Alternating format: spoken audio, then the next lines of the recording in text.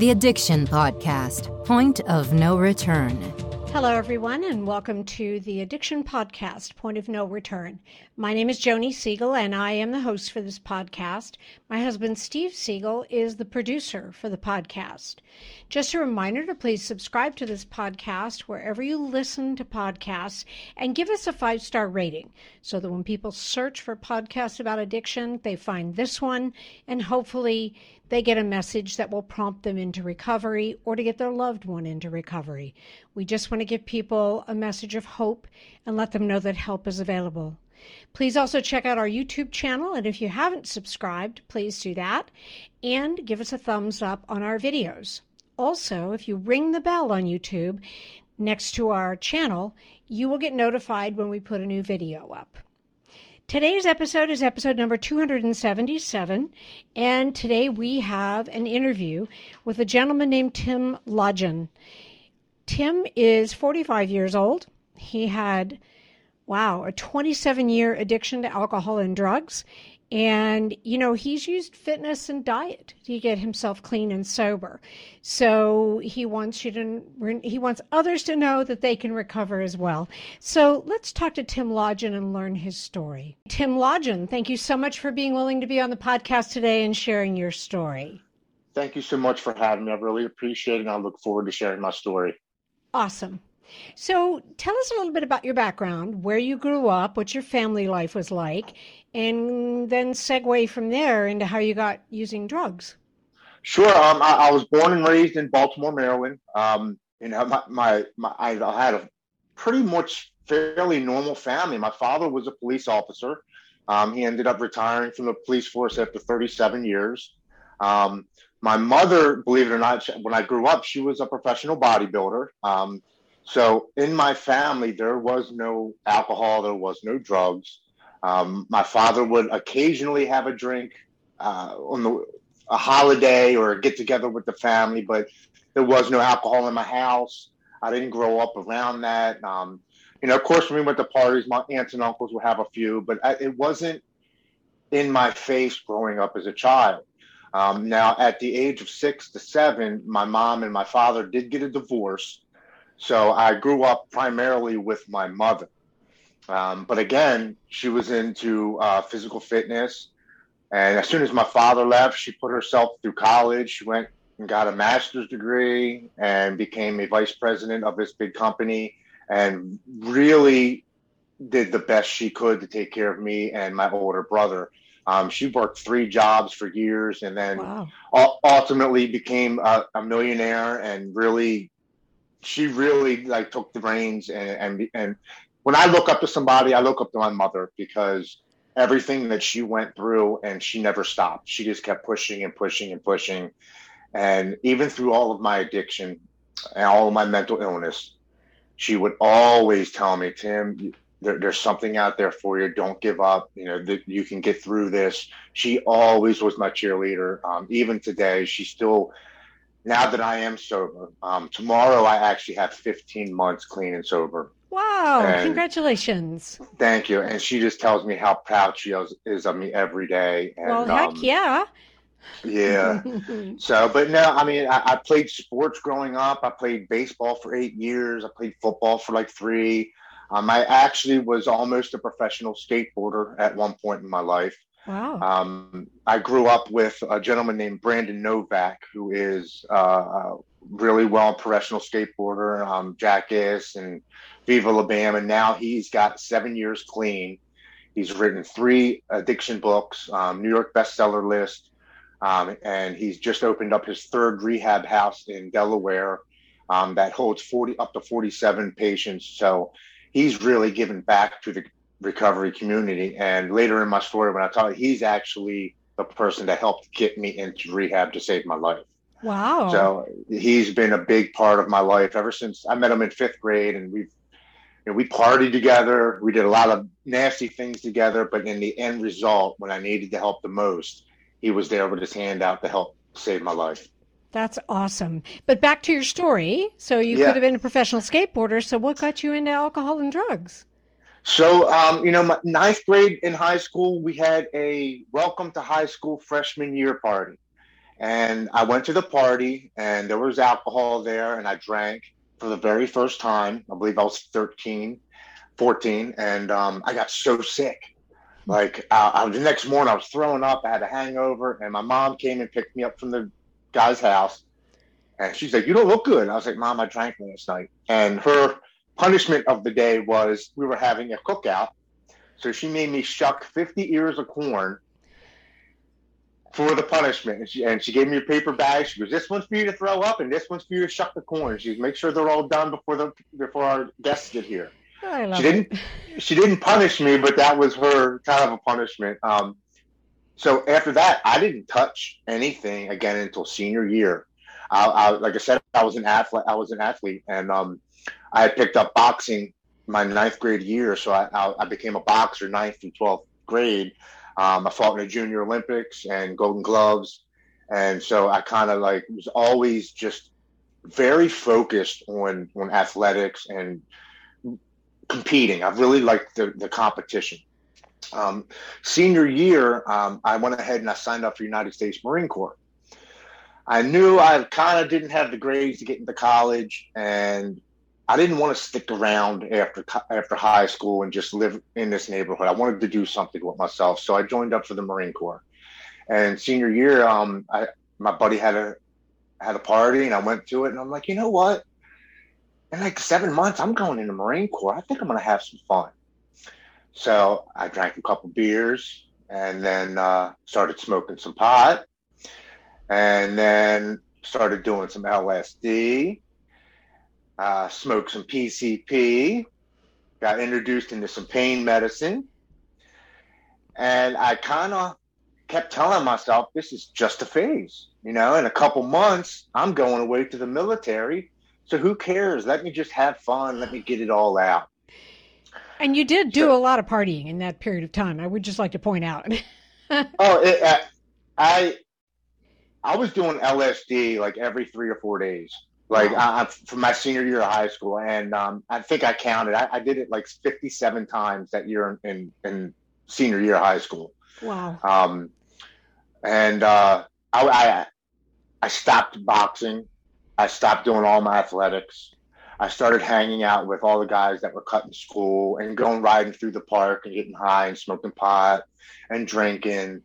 And I remember my mom coming to me, and she was like, looking at my absentees on my report card, and she's like, "How do you have no absentees on first and second period, but you have 54 absentees from third to fifth period, and then you're back at school sixth and seventh?" I'm like, I didn't have nothing to say to her, but I'd go to school for the first 2 periods, and then we would leave and go get high at the park and drive around and drink, and then I'd come back at the end of the day. So I wasn't marked absent, but little did I know, they took account to I wasn't there third, fourth, and fifth, sixth period.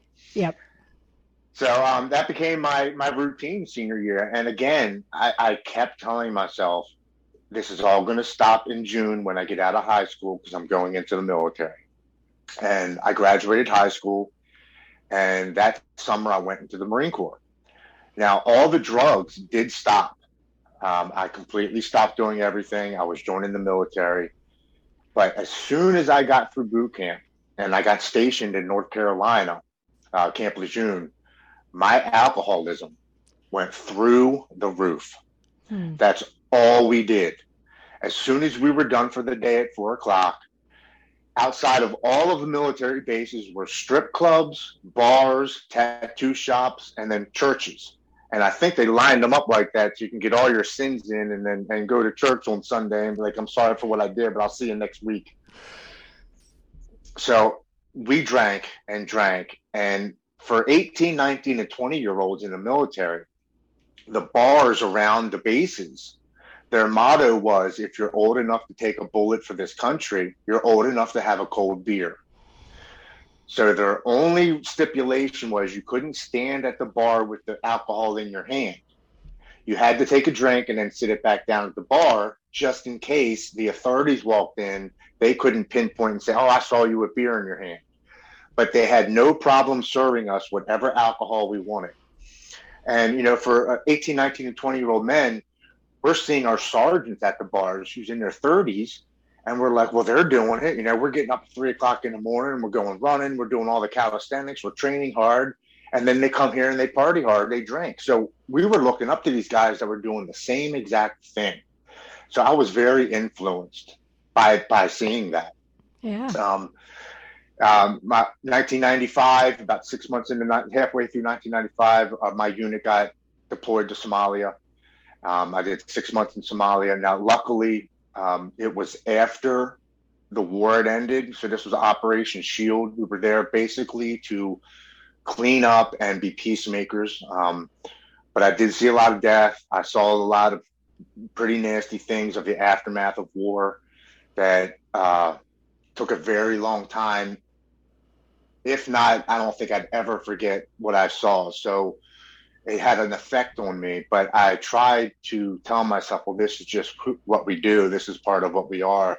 And, when you're 18, 19, and 20 and join the military, they break you down mentally and they build you back up the way that they want. So I don't want to say that they made us into robots, but they kind of did. They kind of mentally brainwashed us into thinking, we kill, and let God sort them out. And you should have no emotions to what you're doing because you have to be ready for the next assignment, the next mission. And you can't dwell on what you just did because this is what you do. And I had that mentality and I took it to the extreme. I mean, anytime we did anything in the Marines, I was in the top 5 of my class doing whatever it was. I was always extreme. And I get out. I did 2.5 years in the Marines instead out of 4 because on my 2.5 year, I broke my ankle running to the bathroom and I stepped in a hole and I broke my ankle severely. And they wanted to do surgery on me. And I'm like, nah, I'm 20 years old. I don't want surgery. So they opted to have me, I could get out as an honorable discharge. So I get out and my mom brings me back home. She said, you can stay here. You're 20, you got nothing going on. I'm like, okay. So the first month I get home, I'm like, oh, this is great, man. I don't have to get up at 3 o'clock in the morning. I don't have to make my bed. I don't have to wear a certain military uniform. And I really loved the first month coming home because it was kind of like a de-stressing period. The second month coming home, I started to think about, oh shit, well, I'm 20 years old. I'm back at my mom's house. I'm not in the military anymore. I got to start looking for a job. I got to start looking to get a car to get myself around. I got to start paying bills. And the amount of pressure that I started to feel really got to me. The third month I was home, I got into a severe depression. Now I'm going to back up a tiny bit. When I was the age of 14, I was diagnosed with bipolar disorder 1 manic depressive.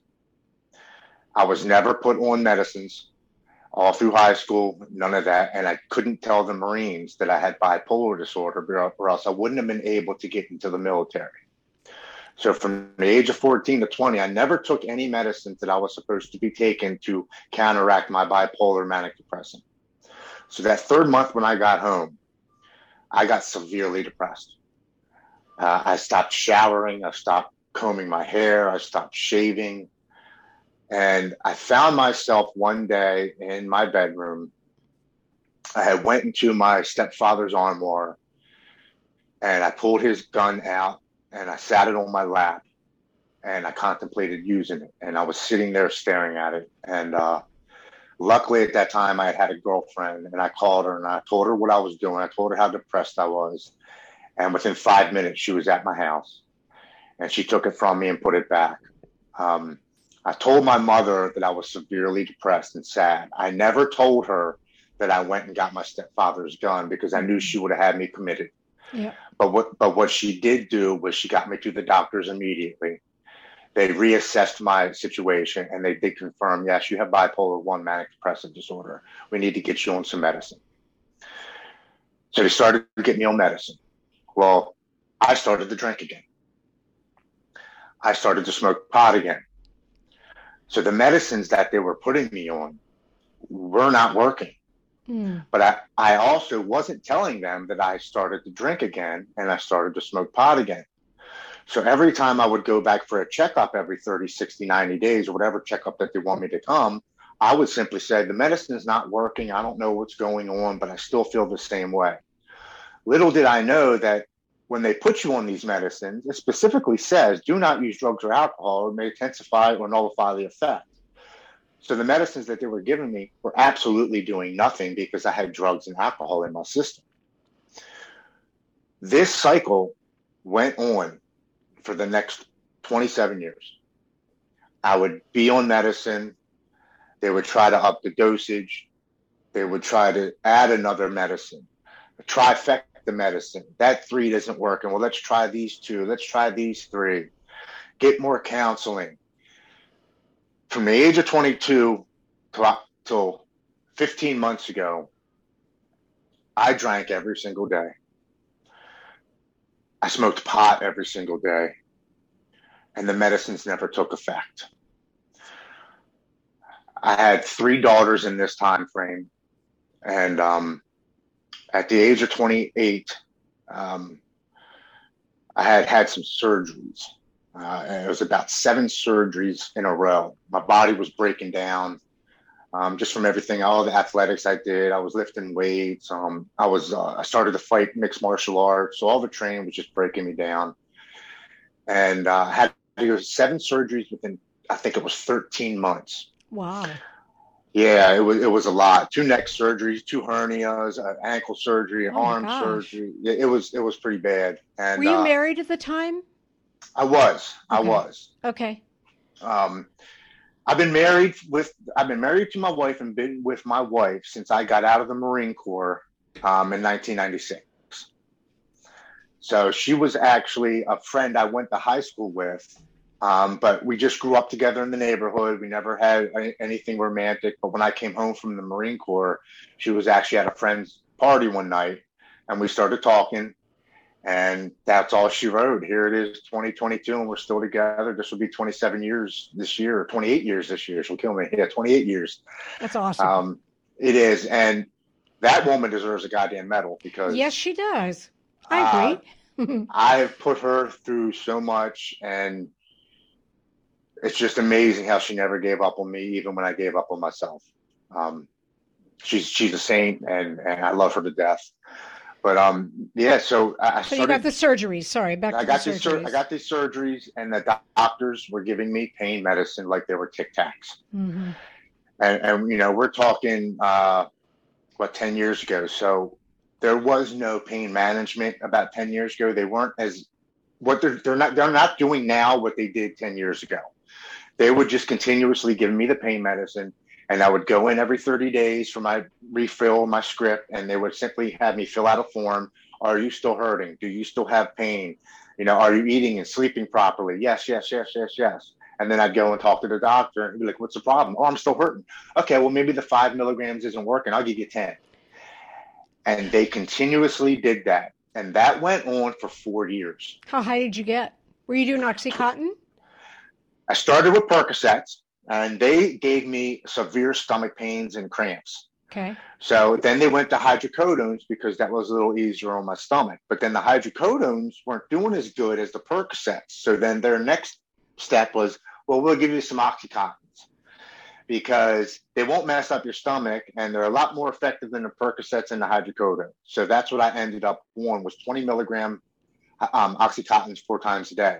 But as a true addict of everything, I wasn't taking 4 a day. I was taking 2 every time I was supposed to take them. So I was taking more 8 to 10 a day. Got it. And I was drinking on top of that and smoking pot on top of that. Okay. Because now for me, my addicted brain was like, oh, now I got a trifecta. I can have some alcohol. I can take my pain medicine because those 2 feel really good together. And then if my stomach gets upset, I'll smoke some pot because that will take away the nausea and I can eat. So to me, that was a perfect combination of all 3. Okay. That went on for 4 years, and it got to the point where it scared me. And I actually told myself, you know, this is how people die. Taking pain medicine and drinking, I was drinking 12-pack a day. So I was taking 8 to 10 20 milligram Oxycontins and drinking a 12-pack of beer a day and smoking pot.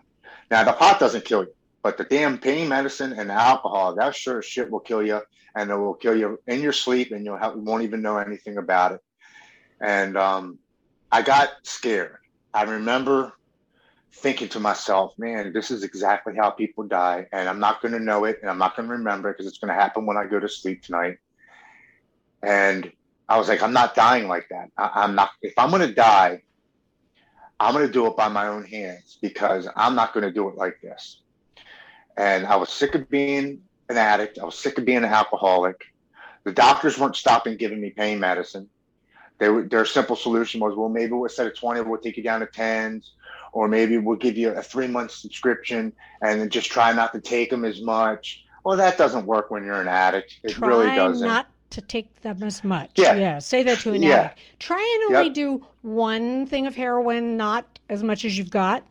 Yeah. And that's a typical thing. The more you have as an addict, that means the more you get to do. That's right. It doesn't mean, oh, well, I have some up on the shelf when I need it. No, it means I got a whole goddamn bottle. I'm going to take as many as I can. And then when I get down to 10 and I have a month and a half left before they fill it, then I'll start worrying and go to the doctor and be like, well, I need some more. What happened? Oh, I accidentally dumped half of them down the toilet. My elbow hit it off the counter and half went down the toilet, and I need it because, I've been on it for so many years. If I stop right now, I'm going to get sick, and you know what could happen? Oh, you're true. Okay, well, then you refill it. We're master manipulators when it comes to getting our drug of choice. Yep. So we would do anything that we can to get that. And I did that several times. But I got to the point where, I couldn't stop drinking. I couldn't stop taking the pain medicine. I felt as if nobody realized how bad it was because in true addict fashion, I was suffering alone and I wasn't sharing it with anybody. I felt as if this was my problem and my disease, and no one would understand. No one would understand why am I taking so much. So one day I went into my bedroom and I had my prescription up on my dresser, and I was about 6 beers deep, which you always make really good decisions when you're about 6 beers deep. And I said, you know what, I want to take care of this problem right now. And I opened up the bottle. And I remember counting them in my hand. There was 18 Oxycontins, and I took all 18 of them. And I went out to the living room, and I drank about 4 to 5 more beers. And I went and laid in the bed. And I remember saying, please don't let me wake up tomorrow because I can't do this anymore. Wow. I don't want to live like this anymore. I'm an addict. I'm an alcoholic, and the pain is too much. And I woke up the next day, and I immediately went into the bathroom where my second bottle was of pain medicine, and I grabbed the bottle and I threw it down the toilet. And I remember looking in the mirror and telling myself, I don't care how sick you get, we are never taking pain medicine again. And I remember looking at my face and how distorted I looked and just how bloated and just discolored my face was. And I was sick for about a week and a half, throwing up, using the bathroom, the jitters, insomnia, upset stomach, the whole kitchen sink thrown at me for 10 days. But I remember specifically every day when I was crying and throwing up and going to the bathroom, I would look in the mirror and say, we can never take pain medicine again. We can't do it. Remember this pain. Remember how you feel like this because you never want to go through this again. Wow. And that has been, it's close to 7 or 8 years now. I haven't touched pain medicine at all, not one bit. I take Tylenol or Aleve, and that seems to do what I need to do. And that's it. I was fortunate enough to be able to stop the pain medicine myself. But I think it was due to, I was so scared I was going to die, even though I wanted to die. Yeah. But I didn't want to die, if that makes sense. Yeah. It makes total sense. But my alcoholism at that point, because now I'm missing the trifecta. I still got my alcohol and I still have my marijuana. But now that the pain medicine is gone and I'm missing that extra kick in my substances. So the beer wasn't enough for me. So I stopped drinking the Miller Lights or the Coors Lights or the Killians, and I switched to the IPAs, the really high alcohol content, where they're like 10, 12% alcohol per beer. Yeah. And drinking 6 of them is like drinking 12 to 15 of a regular beer. So I was like, oh, yeah, this is doing it. Until I started to gain a lot of weight. And I'm like, man, I'm gaining weight. My face is all red. I just don't like the way I look. So you know what the bright idea I had was? How about I stop drinking beer, these IPAs, and I'll switch over to whiskey because, whiskey's going to be so much more better for me than drinking 12 to 15 of these IPAs. So I started drinking Fireball whiskey. Well, and my this is how my brain worked as an addict. It would tell me, don't get the big bottle of the whiskey because then you'll know exactly how much alcohol you're drinking. Get the little miniatures because when you're done, you can throw them away and you really won't remember how much you've been drinking. And you won't feel down on yourself. You won't be ashamed. You won't be like, man, I'm really drinking a lot because you won't remember. Right. So that's what I started to do. I would go to the store, I'd get a 6-pack of beer, and I'd get about 5 miniatures.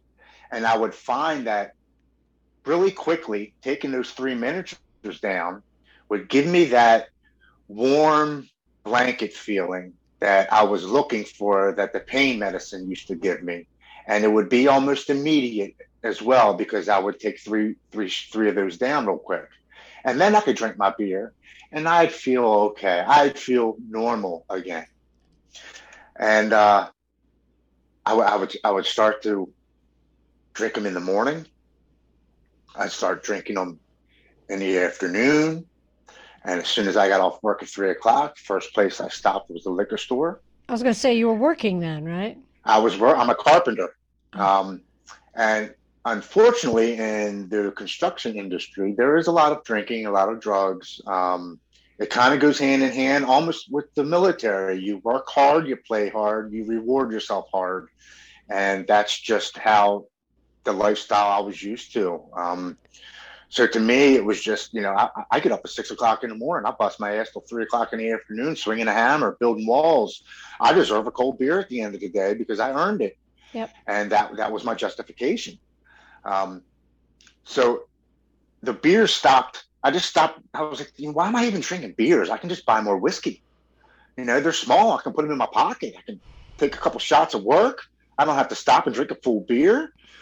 So instead of getting 4 or 5, I start getting, they're called a sleeve. So it's 10 of them that come still wrapped in the plastic that the liquor stores get before they put up on the shelves. So I would just simply go in and be like, can I get a sleeve of Fireball? And they'd be like, yeah. And they give me 10 of them at a shot. So I'd have 10 for the day. Well, those 10 would only last me until about 1 or 2 o'clock in the afternoon. As soon as 3 o'clock came and I punched out, first place I went to was a liquor store, and I would pick up another 10 Fireballs. I measured it one day. One of those miniatures is 2.5 shots. Before I went to rehab at the end of my addiction, I was drinking 25 to 30 miniatures a day. Wow. So that's about 70 to almost 80 shots of Fireball whiskey a day that I was drinking every single day. Wow. Are you ashamed of your loved one's addiction? Are you worried that your loved one will overdose before they hit bottom? Do you walk on eggshells because of your loved one's addiction? If the answer is yes to any of those questions, the Addiction Intervention book is for you. Author Rob Lohman brings you 11 breakthrough strategies to help you or a loved one discover freedom from the chaos of addiction. Restore your hope for the future and break free from the hopelessness of addiction. Visit www.addictioninterventionbook.com to get your copy today. Also available on Amazon. You are listening to the Addiction Podcast, Point of No Return.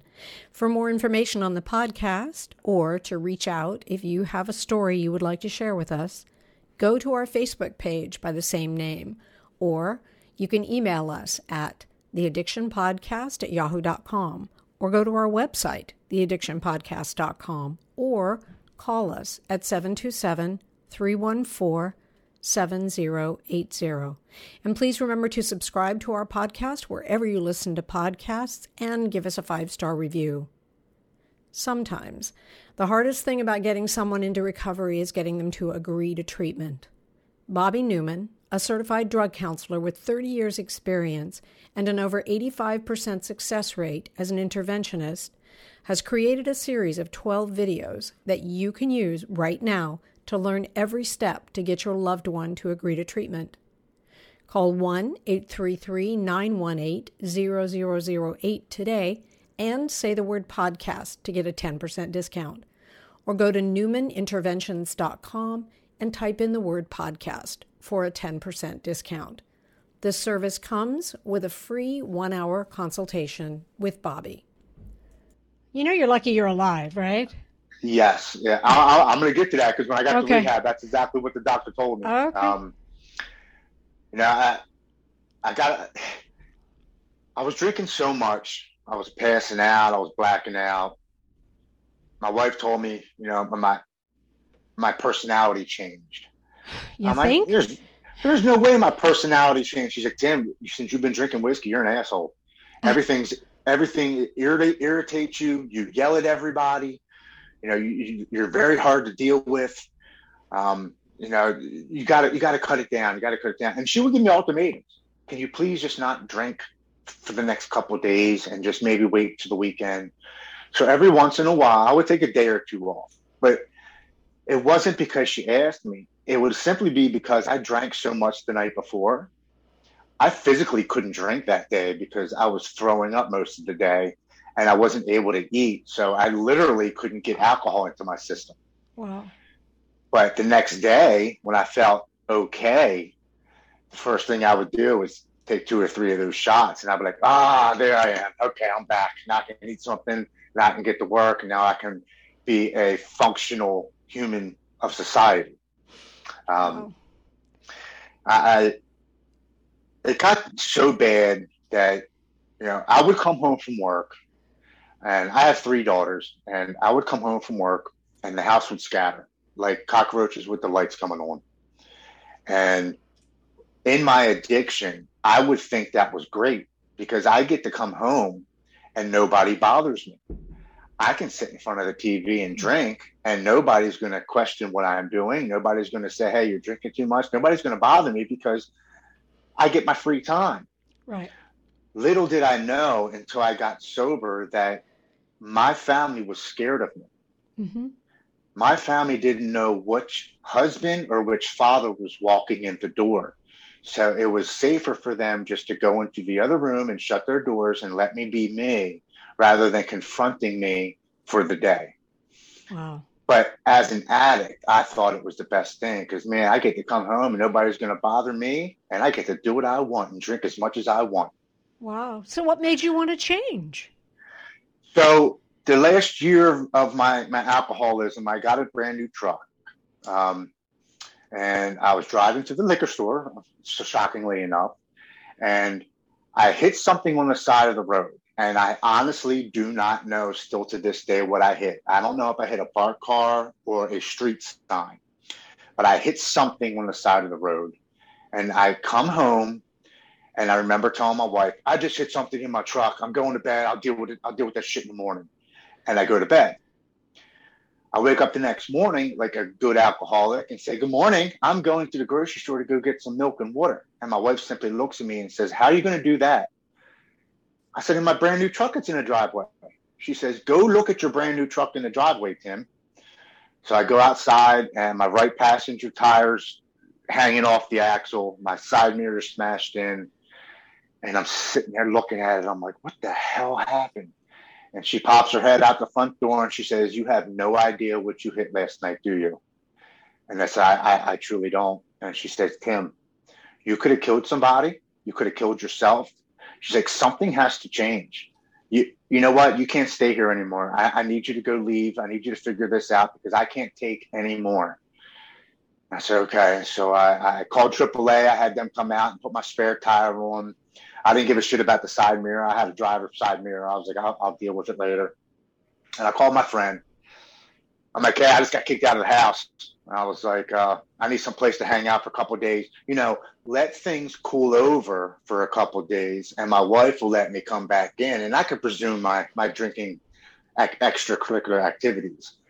So he's like, sure, man, come on over. I'll let you stay here for a couple of days. So I get to his house, and his bright idea and his solution was, well, you got kicked out of your house and you wrecked your truck. We might as well go to the bar and have a couple of drinks because, shit, you already kicked out of your house and you already wrecked your truck. And I'm like, you know what? Yeah, now I have a justification to go drink again today.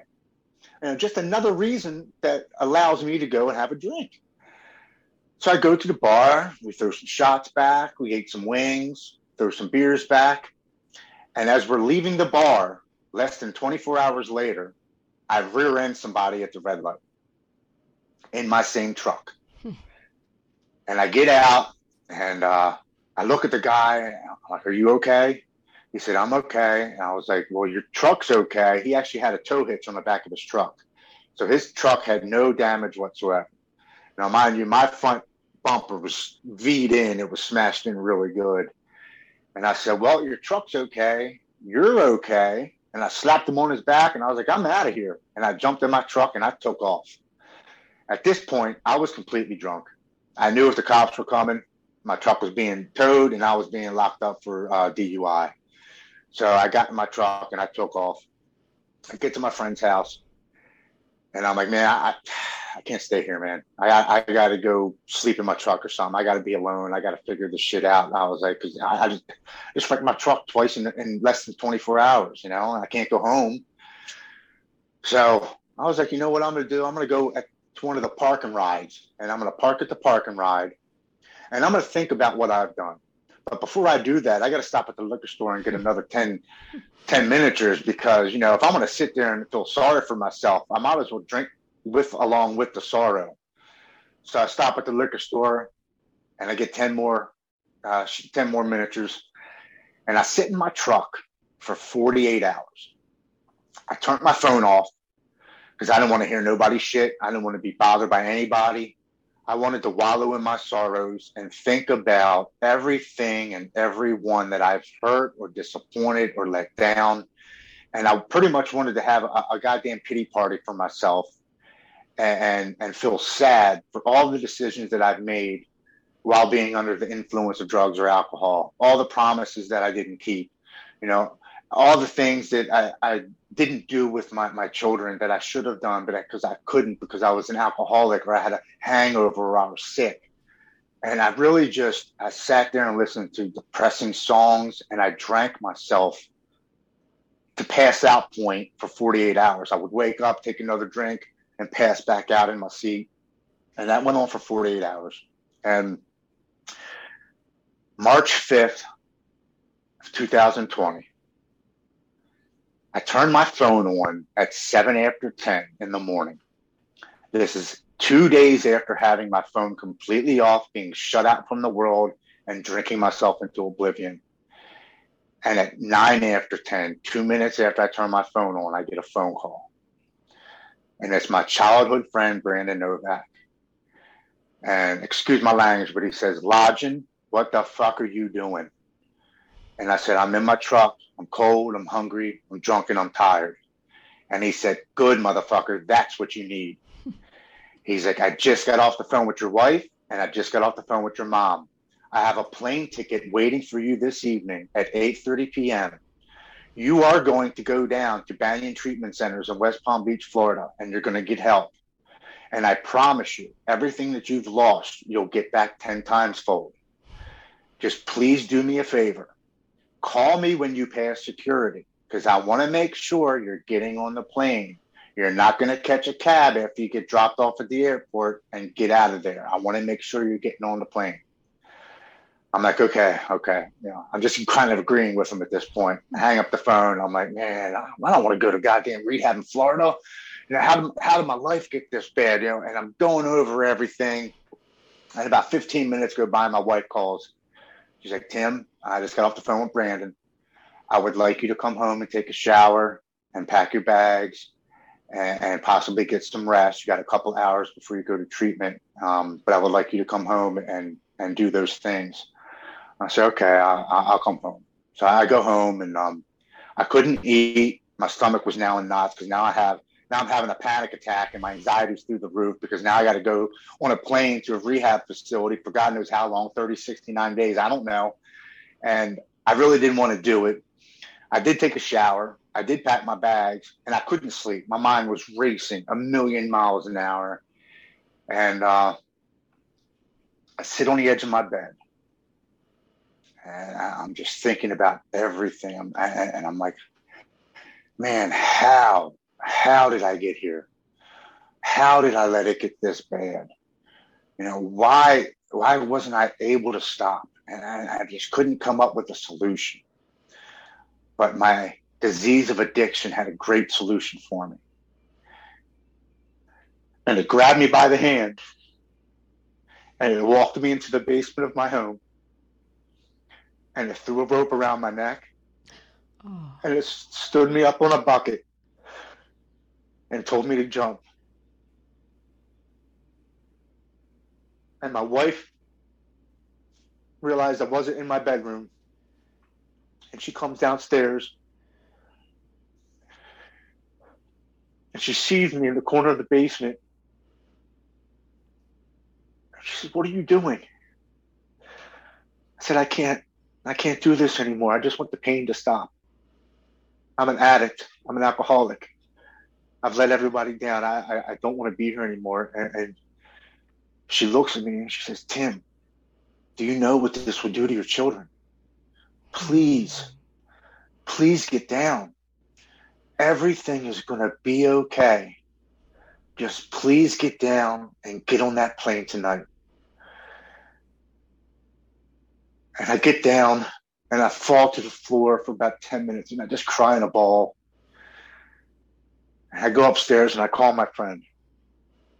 I'm like, "Brandon, I got to go, man. I got to go. This disease is going to kill me.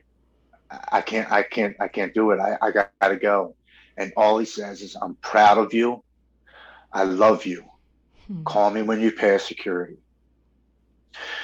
So my mom comes and picks me up and drives me to the airport. I get past security and I call Brandon. I'm like, "Hey buddy, I'm here. I got about 40 minutes left before the plane takes off, before they start boarding.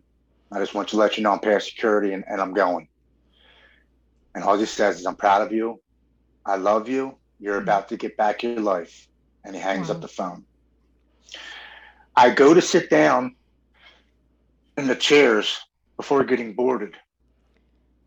And as I sit down, this overwhelming feeling of hope comes over my entire body.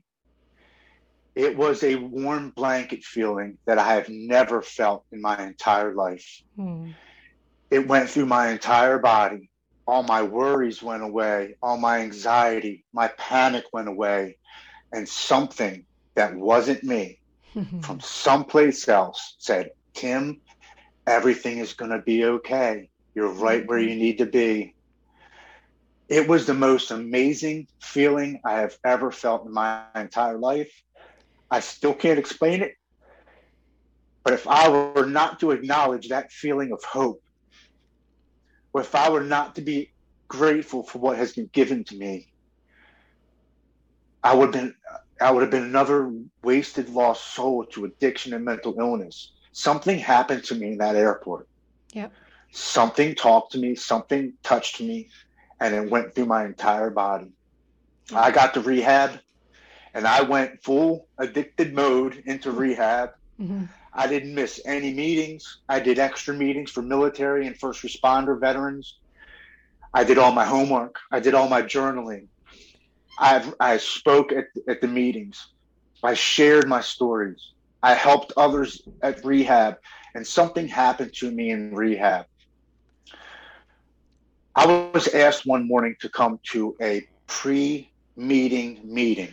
A gentleman in the morning at 8 a.m. would have a couple people put together, and he would read a verse not from the Bible, but from a spirituality book. Mm-hmm. And then he would read a verse of daily reflections, and then he would have a prayer at the end. But it wasn't like Jesus based, or anything. It was more spirituality based. And he said, Tim, he said, if you're up at 8 o'clock tomorrow, would you like to come to one of my meetings? There's only 5 of us, and we meet every morning an hour before the meetings start. He said, but it helps me sometimes get my day going. And I said, you know what, man, I'll come tomorrow. And I woke up and I went and I saw him. And he comes over to me and goes, you're the first person to tell me that they would come, and actually showed up. And I said, really? And I said, well, I told you I'd come. I said, so I'm going to come. And something spoke to me at these meetings when he was talking about spirituality. He was talking to me about daily reflections. And that little tiny meeting went from 5 people to about 15 in about a week and a half. And after a week and a half, the gentleman who started running it, his time was up. He had been there for 45 days and he was getting ready to go home. And in one of the morning meetings, he's like, well, guys, he said, today's my last reading. I'm getting ready to go home. He's like, but I really love how this has helped so many people here in the mornings. And I want to leave this book here. And I have to leave it to somebody to carry on the message of hope and recovery. And he goes, and I've been thinking about it long and hard for the last couple of days. And he said, and I'd like to leave it to you, Tim. I want you to carry on these messages. And I want you to carry on this message in the morning before the meetings. Wow. And I couldn't believe that he picked me. And I felt an obligation. I felt humbled. I felt like maybe I'm finding my purpose here in rehab. Maybe my purpose is to help others through my pain and my sorrow. So I started to read every morning. And that group of 5 that turned into a group of 15. When it came to Easter morning, my group that I was running went up to 55 people. Wow. And it was so big that they had to pull us into the conference room and had to bring the counselors in. And we had to actually set it up as a full-on meeting because so many people wanted to hear what I was reading that morning. Wow. One of the ladies in rehab was a professional singer. She sang 3 songs. We had a full-on Easter Sunday morning reading. Aww. And it felt like I finally know why I had to suffer for 27 years. It wasn't happening to me. It was happening for me. I had to know what it was like to feel so much pain in order to share my story of hope and recovery to those who are suffering. I needed that experience. I needed to know how awful that felt. I needed to know what hopelessness felt like. I needed to know what addiction felt like, mental illness felt like.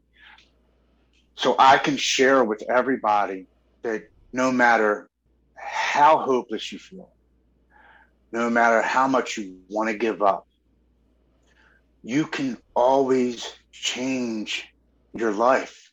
You can open that new, fresh page up in that book and start a brand new chapter. Don't give up hope. I almost did, and it almost took my life on 2 occasions. And if I would have listened to that disease of mental illness and addiction, I wouldn't be sitting here today. I wouldn't be spreading the message that I truly believe was given to me from someplace else to let other people know that they are not alone. They do not suffer alone. The pain that they feel is not just theirs. So many of us have felt that pain. So many of us has gone through the same things that they are going through. They can't give up hope. Right. They can't. They have to keep pushing. They have to keep pushing. They have to keep pushing because there is something on the other side of that mountain peak. That's and right. It's so glorious. It is so amazing. It is more amazing than I ever thought it would be. You couldn't tell me my life would be like this 15 months after becoming sober in rehab. Yep. I would have told you to go piss up a tree. You're lying. You don't. So many positive things have happened to me and continue to happen to me. So what are you doing now? I mean, that's a great message for people, but what are you doing now, Tim? So I go to I did 90 and 90 when I got out of rehab because they told us how much and how important that was. And I truly believe that going to meetings to do that 90-90. I actually did 98 and 90 in 90 days. So I did a little bit more. I got a home group. I got a sponsor. And for me, doing that 90 and 90 wasn't just you got to go to meetings. It helps discipline you into doing more for your recovery. It just it helps change that mindset of the addictive mode and more into a recovery, sobriety, and working your steps, traditions, and speaking and sharing your story and hearing other people. It just really, truly helped me in my recovery. Right. In rehab, we actually had a personal trainer come in 3 days a week. So I started exercising again, which really helped me in rehab. So as soon as I got out, I went ahead and joined the local YMCA and I got a gym membership. And my day consists of going to work, coming home, going to a meeting, going to the gym, and then coming home and having dinner and spending quality time with my family. I tried to balance mind, body, and spirit every single day because I truly believe that all three of them combined is a great way to try to balance your life out. Well, sorry to interrupt you, but I think you're correct because addiction is not just physical addiction, it's also spiritual and mental addiction as well. So you have to have all three of those aspects in. I agree with you completely. Yeah, I mean, I kind of started, I'll be honest with you, I kind of started to get a little burnt out from going to a meeting every single day. And I kind of had to reel myself back in. I'm like, okay, I don't want to get burnt out by going to a meeting every day. So let me do 4 days a week. That way I know I have 3 days where I don't have to go to the meeting. So I'll go every other day. And then every other day, when I didn't go to the meetings, I would go to the gym a little longer. Mm-hmm. And I felt that would start to really balance me out. Well, in the process of doing that, I have transformed my physical body I am in the best shape that I've ever been in. Oh, yeah. If anybody doesn't believe it, go to his Facebook page. I'm in better shape now than I was in the Marine Corps. I believe that. Are you still working as a carpenter, Tim? I am, yes. Okay. I actually had to work this morning. Oh, okay. But it was only for a couple of hours, so not a big deal. But seriously, Tim is on Facebook. Just look for Tim Lodgen, Lodgen, and he's in really good shape. You're in really good shape, Tim. Thank you. And I have I have a huge following on Instagram at T Lodgen. Okay. When I first started it, I had 350 followers, and I just checked this morning. I'm at close to 92,000 followers on Instagram. And that has truly been over the last 15 months of being sober and coming on podcasts and sharing my story of, not only mentally and spiritually, but physically, and how also changing my diet, eating healthier foods has helped me significantly. When I went into rehab, I was 25 pounds overweight. My blood pressure was 167 over 135. Wow. My liver enzymes were 4 times what they should. Yep. And the doctor looked at me and he says, "How old are you?" I said, "I'm 44. And he said, "Tim, if you continue to drink like this, you're not going to see 47 years old." And I said, "What do you mean?" He said, "You're on the verge of having a stroke or a heart attack." And he said, "You're 44. I'm like, "There's no way." He said, "I'm looking at your results right now." He said, "Yes." So that was one of the things that happened to me in rehab that I was like, I'm definitely here right now at the right time in my life to save it, because I was slowly killing myself. Yep. And I saw it in the mirror, but I didn't want to see it. I ignored it. Right. I ignored it. And my addiction kind of made me feel like it was okay, because you're not directly killing yourself. You're doing it slowly, and you're just going to die one day in your sleep, and you're not going to feel it anyway. So, no loss. No, I get it. So I get it. Yeah. So that timing of me hitting those things in my truck, the timing of my friend calling me, the timing of going into rehab, it was my time. Yep. It was my time to get the help that I truly needed to save my life. Yep. And what I need people to understand is it came down to me. My wife couldn't have made me go to rehab. My mom couldn't have made me. My friend could have called me 20 times and asked me to go. Shit, he could have drove me to the rehab center and opened the front door. Yep. But it wasn't until my wife came down those basement steps and saw me standing on a bucket with a rope around my neck, and her tears in her eyes. And when she said, "You know what this will do to your kids," Mm-hmm. something hit me. And I was like, I have to get help. Yep. I have to do this. I made the decision for myself. Yep. And I truly believe when you make that decision for yourself, there's nothing that can stop you. Nope. Nothing stopped you from getting high or drunk or doing That's whatever right. you needed to do. That's When right. you finally make that decision for yourself to get the help that you need, you're unstoppable. That's right. I think it's such a powerful message. Tim, thank you for being willing to share your story with us.